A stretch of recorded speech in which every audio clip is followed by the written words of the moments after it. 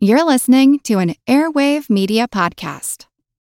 Another day is here, and you're ready for it. What to wear? Check. Breakfast, lunch, and dinner? Check. Planning for what's next and how to save for it? That's where Bank of America can help. For your financial to-dos, Bank of America has experts ready to help get you closer to your goals. Get started at one of our local financial centers or 24/7 in our mobile banking app. Find a location near you at bankofamerica.com/talktous. What would you like the power to do? Mobile banking requires downloading the app and is only available for select devices. Message and data rates may apply. Bank of America N.A., member FDIC.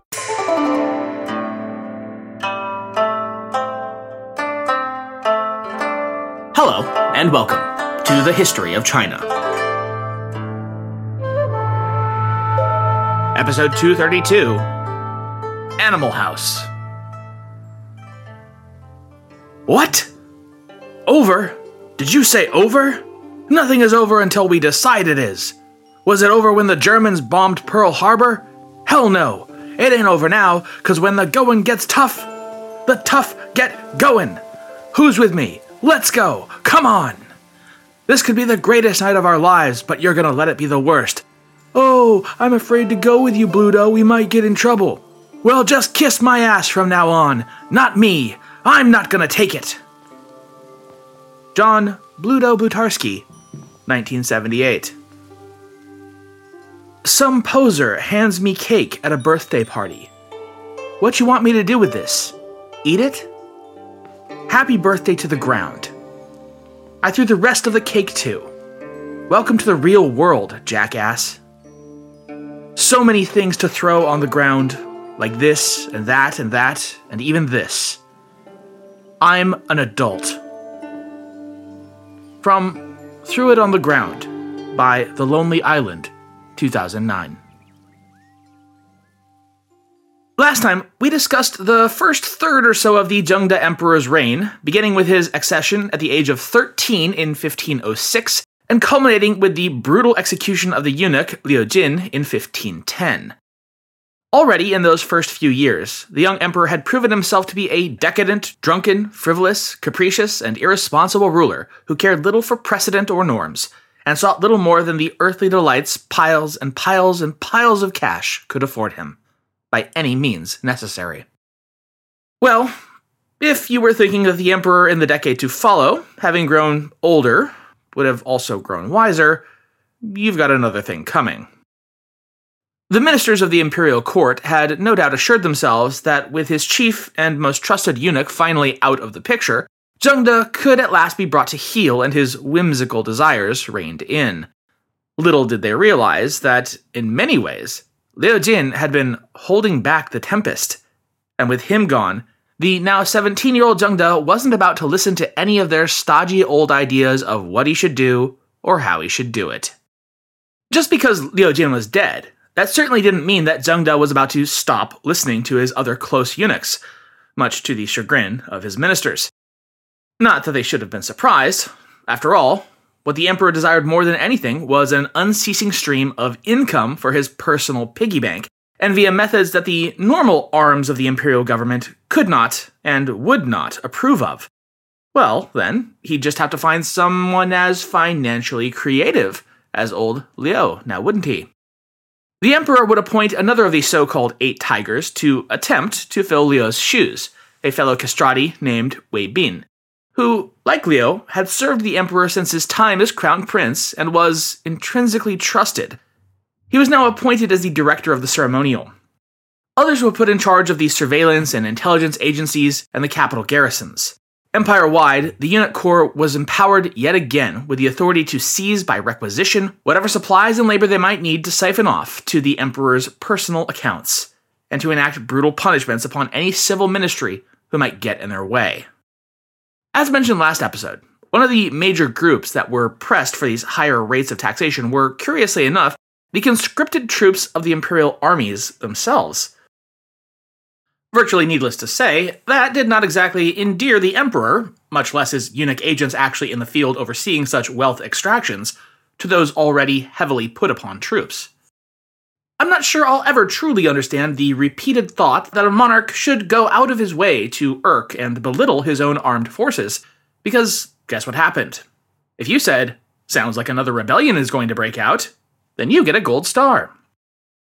A large number of disaffected and angry troops began defecting as of 1509 and 1510, and congregating in the city of Wen'an, about 80 miles south of the capital. Inevitably, they rallied around a leader, who then proceeded to get himself captured by late 1510, though it sounds like pretty much everyone else managed to get away, regroup, and then mount a full-on revolt. By early 1511, they were a force of several thousand cavalry who were attacking and raiding administrative cities throughout the region. An imperial commander was appointed the following month to root out and capture these bandits, but his efforts and those of his soldiers proved to be of little use.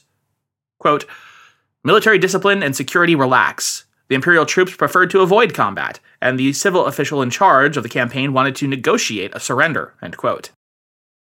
The rebels solidly held the upper hand, as evidenced by their laying siege directly to Wen'an that August.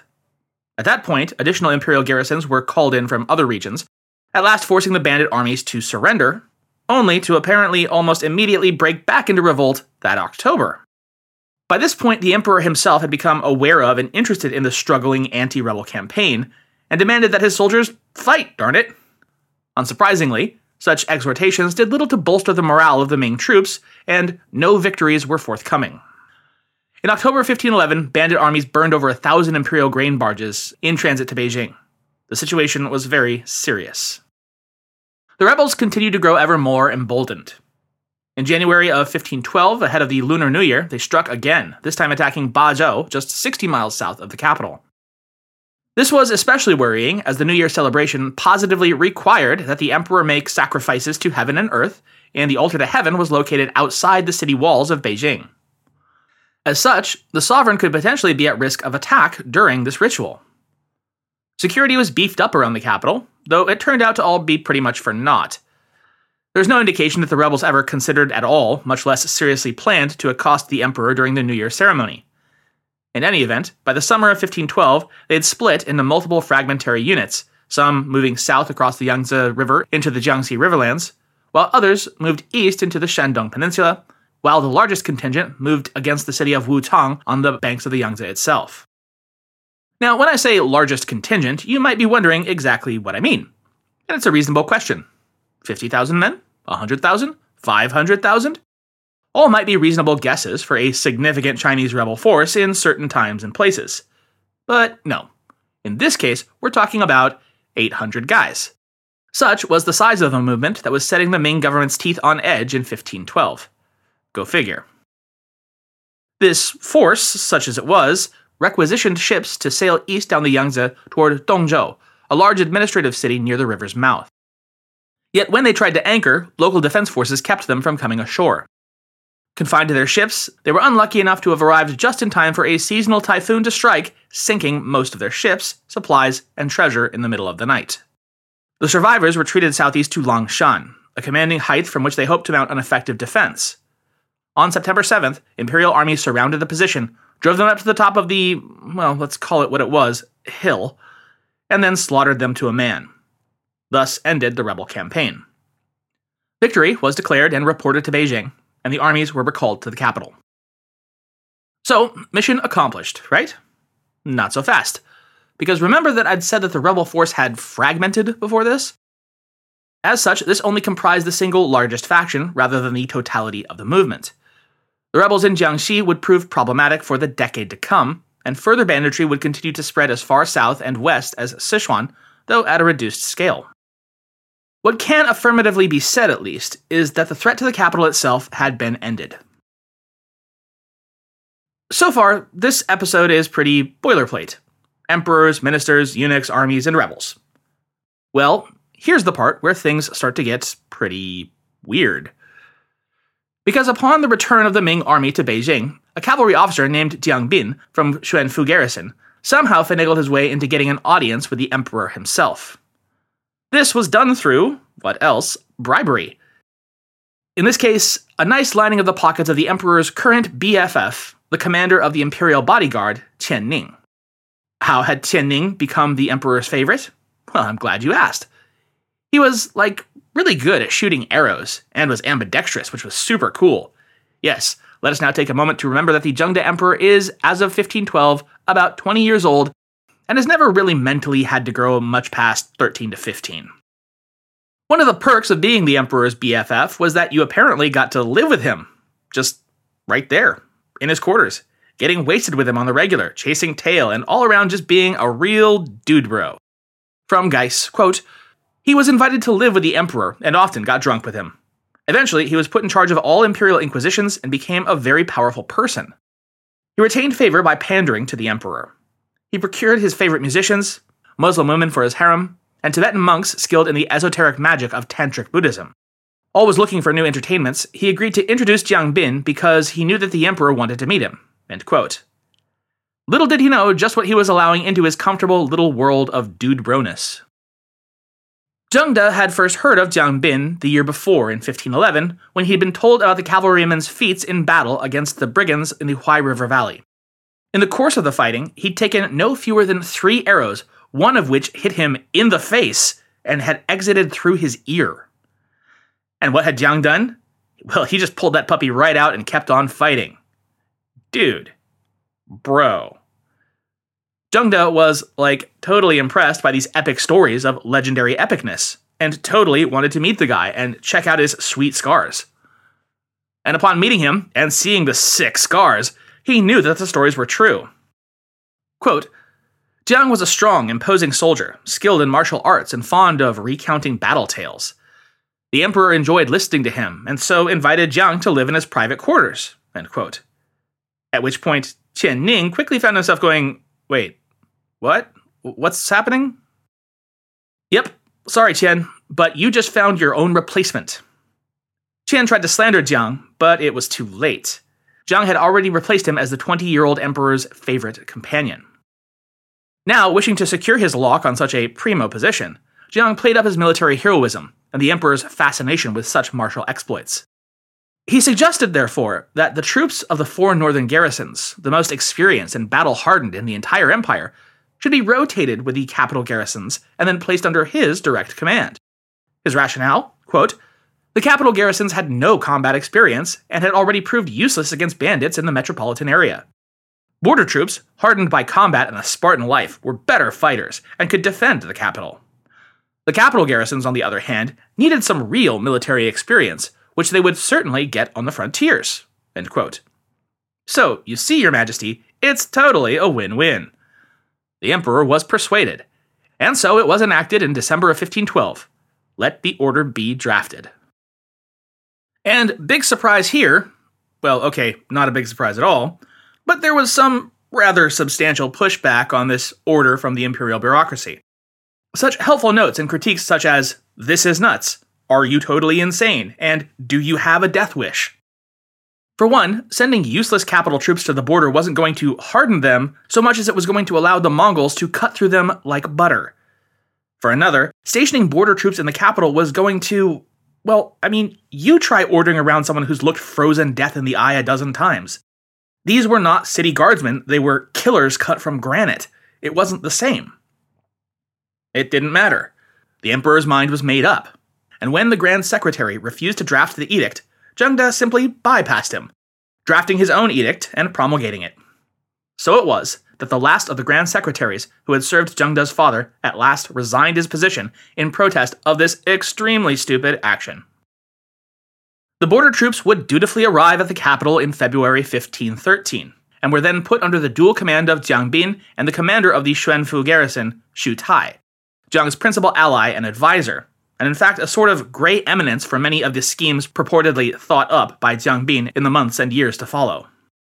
The border troops were broken into 4 units, and large-scale construction and renovation projects taken up to accommodate their numbers and needs along the western wall of the Forbidden City.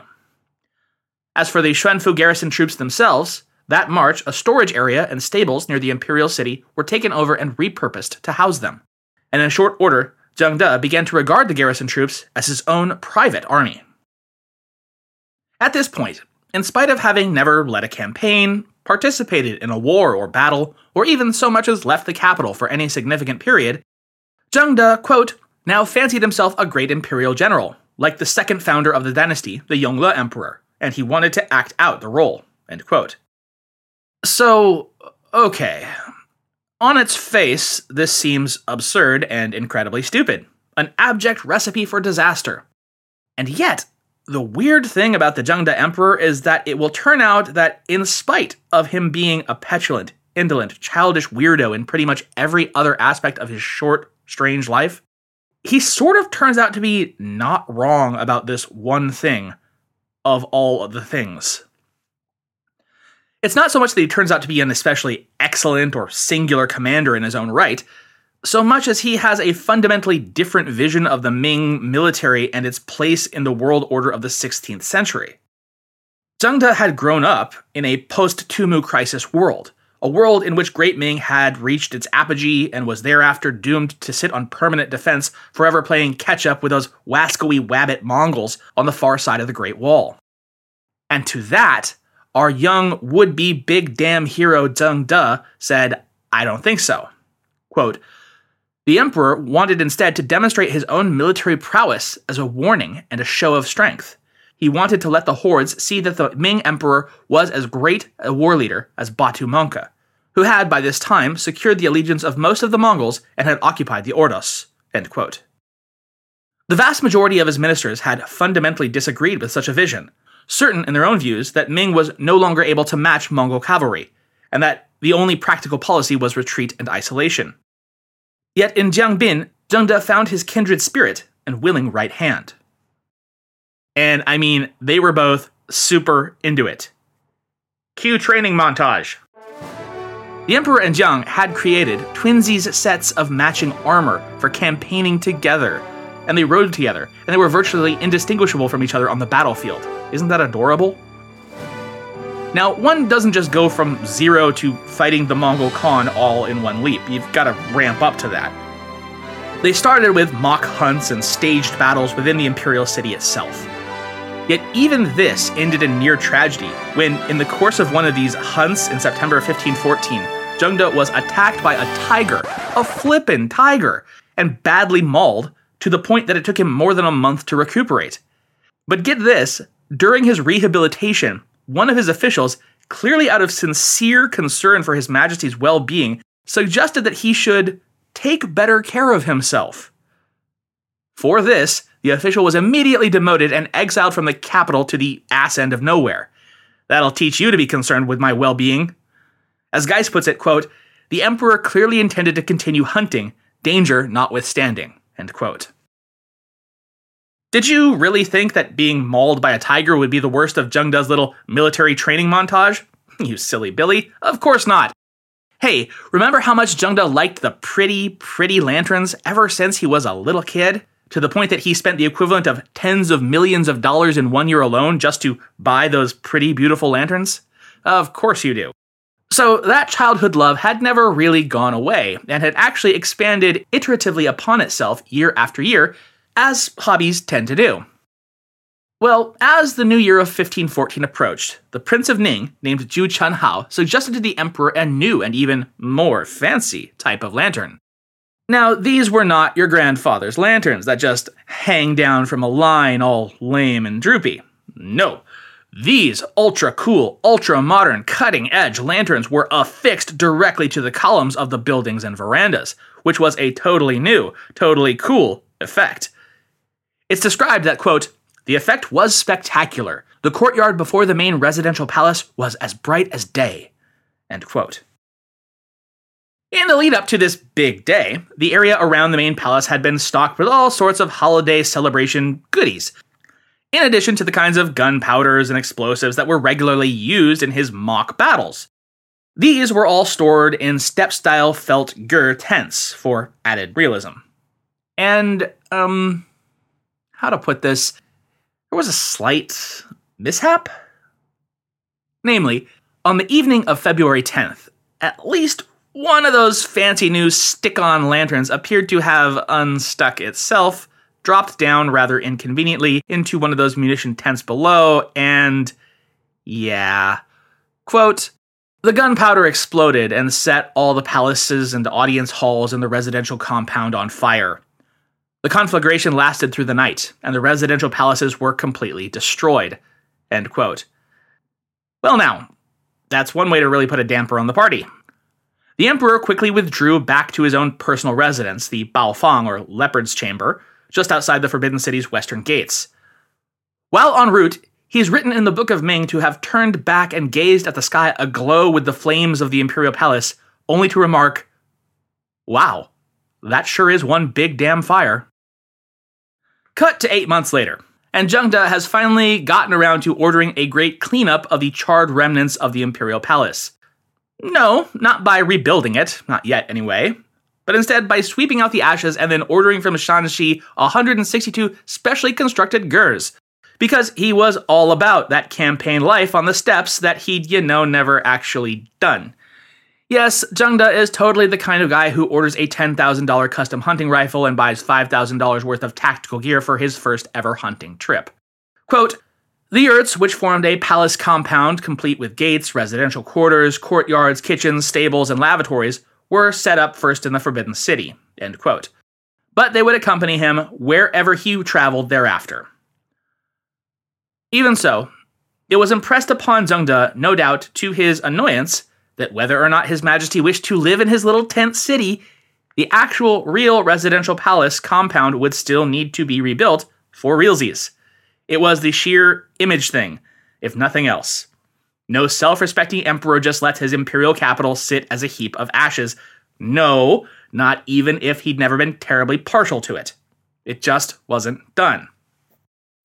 When you need mealtime inspiration, it's worth shopping Kroger, where you'll find over 30,000 mouth-watering choices that excite your inner foodie. And no matter what tasty choice you make, you'll enjoy our everyday low prices, plus extra ways to save, like digital coupons worth over $600 each week. You can also save up to $1 off per gallon at the pump with fuel points. More savings and more inspiring flavors make shopping Kroger worth it every time. Kroger, fresh for everyone. Fuel restrictions apply.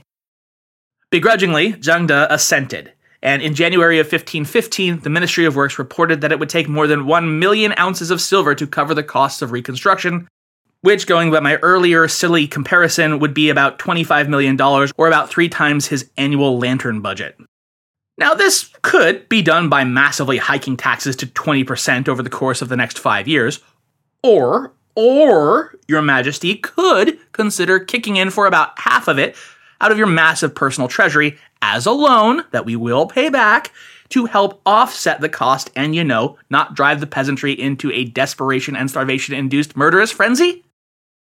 It was a no for the imperial personal loan, and so the massive, humongous tax hike it would be. That summer, and oh, what a time to start a building project, some 30,000 troops of the capital garrisons and the imperial bodyguard were reassigned to work on the reconstruction project. It would finally be completed in 1521, more than 7 years after the fire. By this point, the Zhengde emperor had come to the conclusion that basically courtly protocols were wholly optional for him, if even that. He was the emperor, after all. What did he care about the way things ought to be done? What he wanted, he got. End of story. In January of 1515, for instance, a court secretary complained that the New Year's sacrifice had been held up at the emperor's behest until late afternoon, when it should have begun exactly at dawn. As a result, the ceremony hadn't finished until well after dark. So what? What did Zhengde care? He did what he wanted. The following month, the Grand Secretary moaned that Zhengde only rarely bothered to even hold audiences with his court anymore, and once again that even when he deigned to show up, it was always in a late afternoon and not in the morning when they were supposed to be held. In fact, the entire court would be left waiting in their places from dawn until whenever Zhengde decided to show up, and with no explanation. So what? I'm not a morning person. What are you going to do about it? It wasn't just inconvenience or impropriety, though. There was actual physical, even mortal, dangers to these proceedings falling out of whack. Audiences in the late afternoon meant that they would conclude after dark. Hundreds or even thousands of ministers and their attendants, then all trying to leave the palace grounds in the black of night all at once to get home, meant that accidents were bound to happen. Chaos ensued. People were literally trampled to death, including one high-ranking general. For his own part, the emperor seemed to care little, and mostly just wanted to have as little to do with his endlessly whining, endlessly griping, endlessly dissatisfied ministers as he possibly could. It was all just so boring. Quote, Complaints about his behavior fell on deaf ears. Almost all imperial business was now entrusted to eunuchs. Whatever their shortcomings, and there were many, the eunuchs never questioned his orders or criticized his behavior. They obeyed. End quote.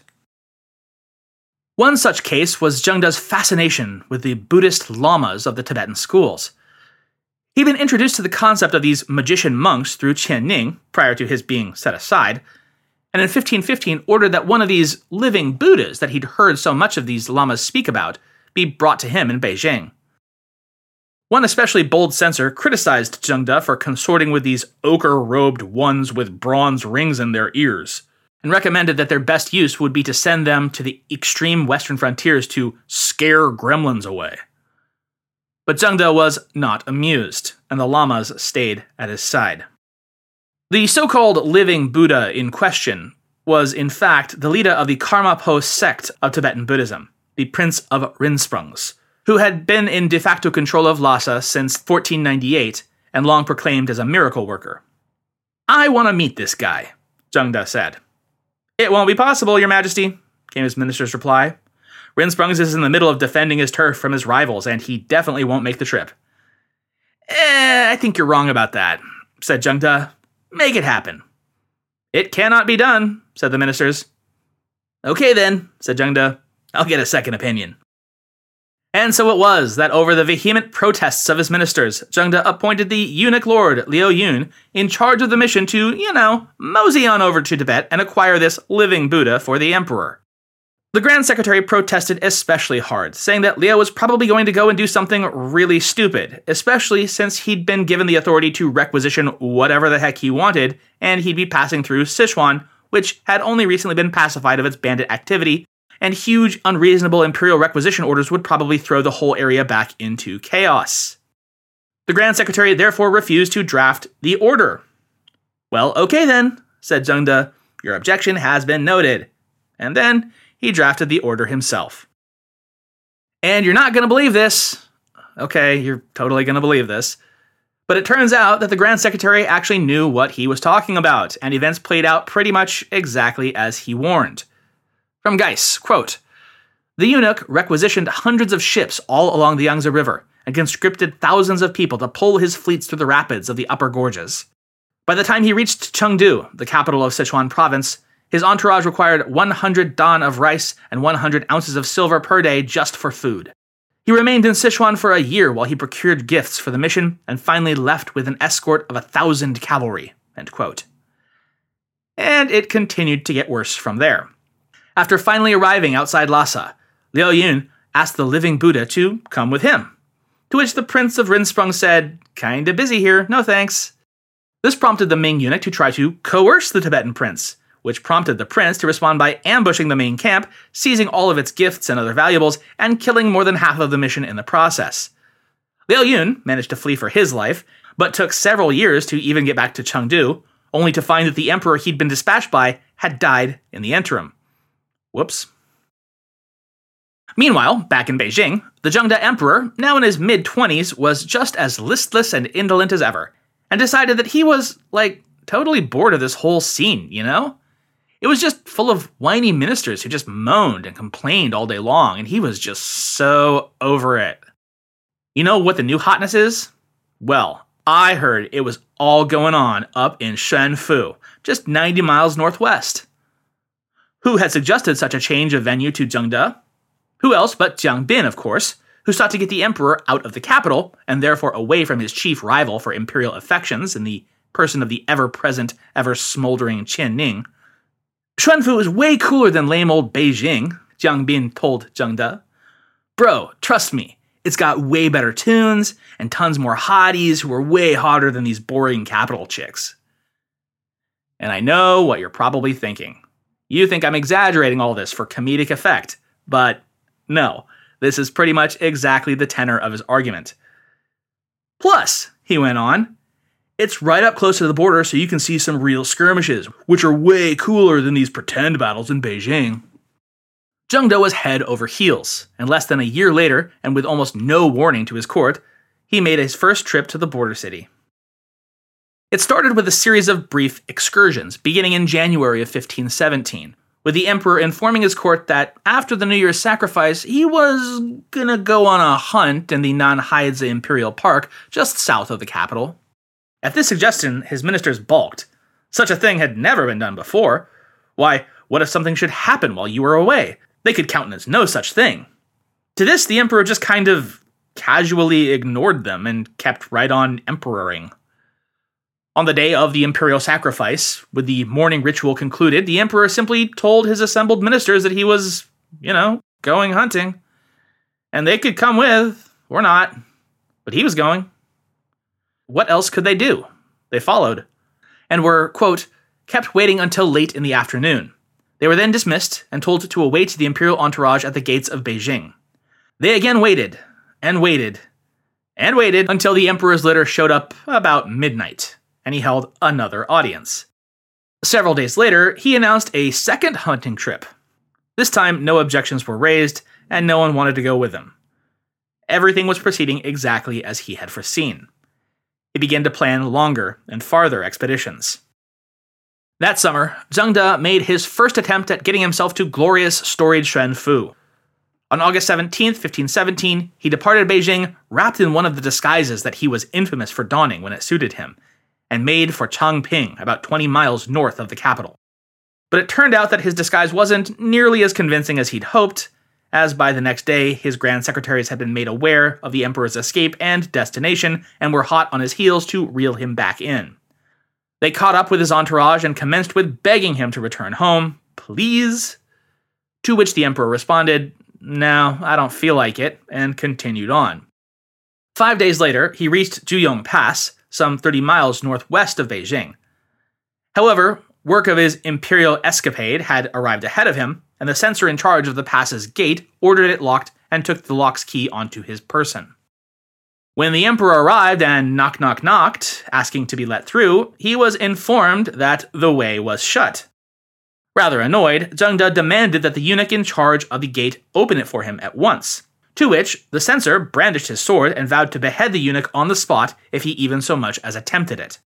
Realizing that he'd crossed something of a line in threatening to murder one of the emperor's personal servants, the censor quickly decided to submit a report to the capital that, someone was claiming to be the emperor and demanding to be let through the Juyong gate, but he couldn't be sure that it was the emperor, and he'd only agree to open the gate if an order bearing the imperial seal, as well as the counter seals of both the empress and the empress dowager, was presented to him, and then he'd totally follow the order.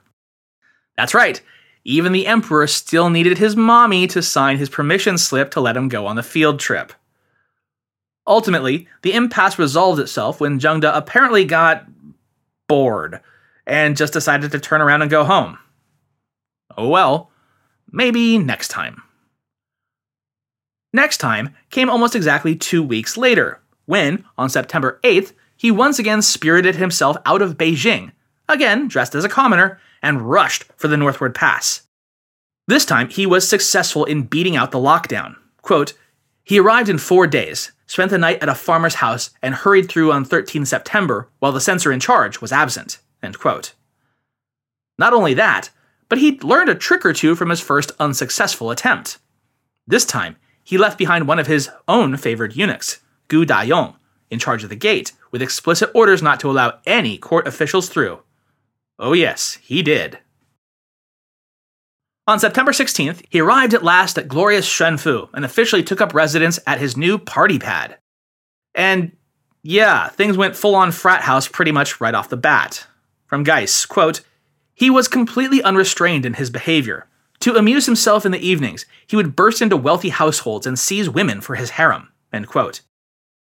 He even gave himself a frat bro nickname and insisted that everyone call him that and only that.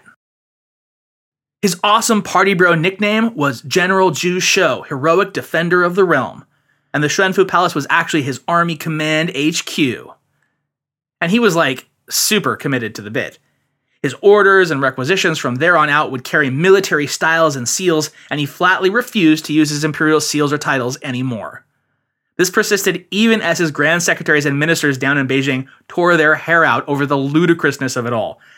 How in the world, they protested, clearly at their wits' end, Were they supposed to know what an actual imperial-level order was versus a phony order from any random schmuck pretending to be this fictitious Zhu Shou?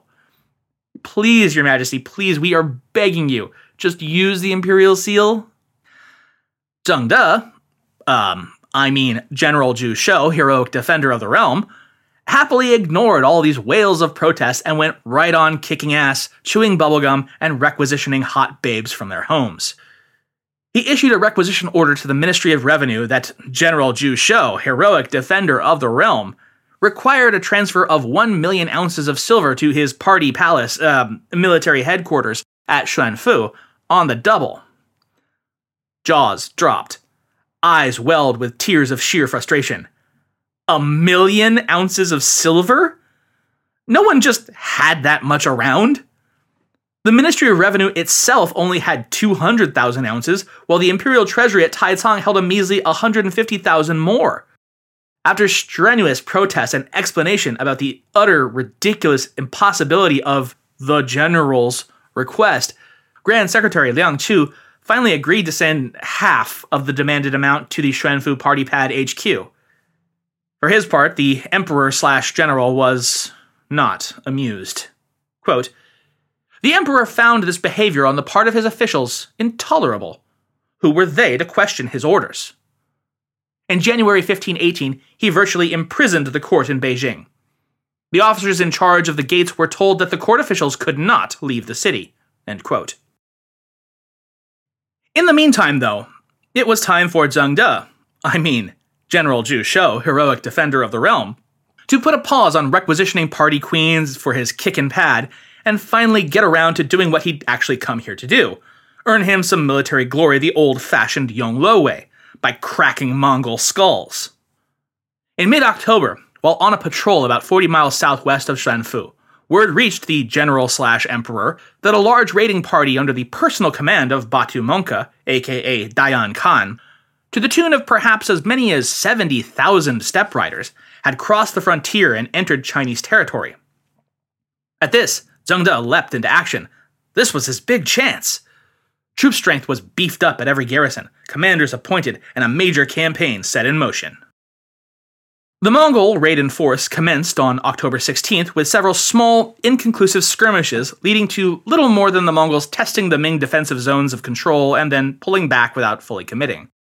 2 days later would be the first major engagement near the garrison city of Yingzhou, about 40 miles south of the border fort at Dadong. On the 19th, Zheng De himself arrived at the battlefield to personally direct combat operations, which spanned across the entire day. As dusk fell, as was typical of their strategies, the Mongols withdrew into the twilight. But Zheng De wasn't about to let his quarry off the hook so easily, and ordered his forces forward, into the gloom of the frontier to hunt their steppe foes down. The pursuit was only halted when a severe dust storm rolled through, rendering further pursuit impossible. The Mongol army of Batu Monka had made good their retreat back across the wastelands. Nevertheless, and in spite of the fact that at one critical moment he'd come about this close to getting himself captured, Zheng De was fully willing, ready, and able to call this a total victory. Chalk one up for the good guys. Geis writes, quote, "It was in fact the only time during the 16th century that Ming armies turned back a large Mongol raiding party, and the emperor's presence on the field of battle certainly influenced the outcome." End quote. So, war hero status now firmly achieved, General Zhu Shou, Mongol slayer extraordinaire and heroic defender of the realm, was at last ready to return to his epic party crib in Xuanfu that November. And man, wouldn't you know it, but it looks like he was just not going to be able to make it back to the capital in time to do that whole sacrifice to heaven at the dawn of the first day of the new year thingy. Gee, what a shame. The Grand Secretaries, upon receiving this message from the eunuch messenger, were positively apoplectic. Such a thing had never, ever been done before, they wailed. This risks unmooring the very balance of the earth from the heavens, they bemoaned. Your Majesty, you simply cannot not do it. They rode out at once from the capital to take Zheng De firmly by the ear if necessary and drag him back to Beijing to perform his solemn, holy duty. In this, they made it exactly as far as the sealed gates of Juyong Pass, where they discovered Zheng De's bestie there telling them, "None shall pass." Dejected and defeated, they turned back. All in all, Zheng would remain holed up in his border abode for some 5 months in total, chilling out, relaxing, and having sweet adventures with his homies, before finally deciding that he guessed it was time to go back home or whatever. He arrived back at Beijing of his own accord on February 15th, 1518, in spite of all else apparently in time for the new year.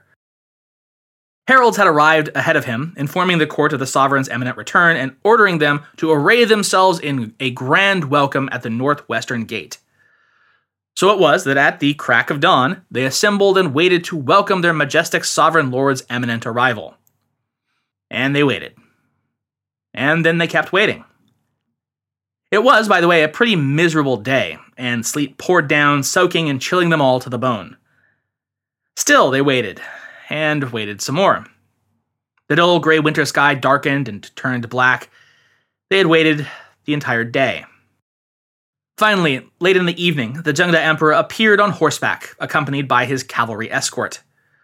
Riding up to his assembled, and no doubt looking like drowned rats with their teeth chattering, ministers, it was expected even without command that they perform their obeisances to the emperor, which under the circumstances involved them all kneeling before him in the freezing mud. Zheng then ordered that his personal tent be erected right then and there, and retired within, thereafter seeing his chief ministers and grand secretaries. He had fruit and wine served, and made a point of humble bragging to his lords and servants that, I actually killed a Mongol myself. Yeah, that's right, it was all me. In all, it was well after midnight when the soaked, half-frozen, mud-covered, and exhausted court ministers were finally able to file back into Beijing proper and get some sleep. 3 days later, he finally conducted the imperial sacrifice, and then went for a hunt. The next month, he departed the capital yet again, after less than 20 days back, for where else? Shanfu. Only to be forced to turn back and return on the 22nd when he learned that his grandmother, Empress Dowager Wang, had died, and he intended to see to her funeral arrangements. He left again in May to inspect the family tombs, and then proceeded to Miyun, some 40 miles northeast of Beijing, where he held an audience with several Oirat Mongol chieftains, and then returned to the capital for the Empress Dowager's funeral. Her final procession left the capital on July 22nd, and Zheng followed on horseback, spending the night before her final burial alone near her tomb site in his single-occupancy tent, drinking heavily. That is where we're going to leave it off here today. But we're not even done with Zheng De, and I really can't believe I'm saying this because it totally seems like we should be done with him and then some. But no. Next time, the great General Zhu Shou, heroic protector of the realm, slayer of Mongols, and seducer of hot babes, shall ride again. And seriously, we will get to the Europeans, who are still patiently, oh so patiently, waiting at the mouth of the Pearl River, wondering what exactly is taking us so long to get back to them. Thanks for listening.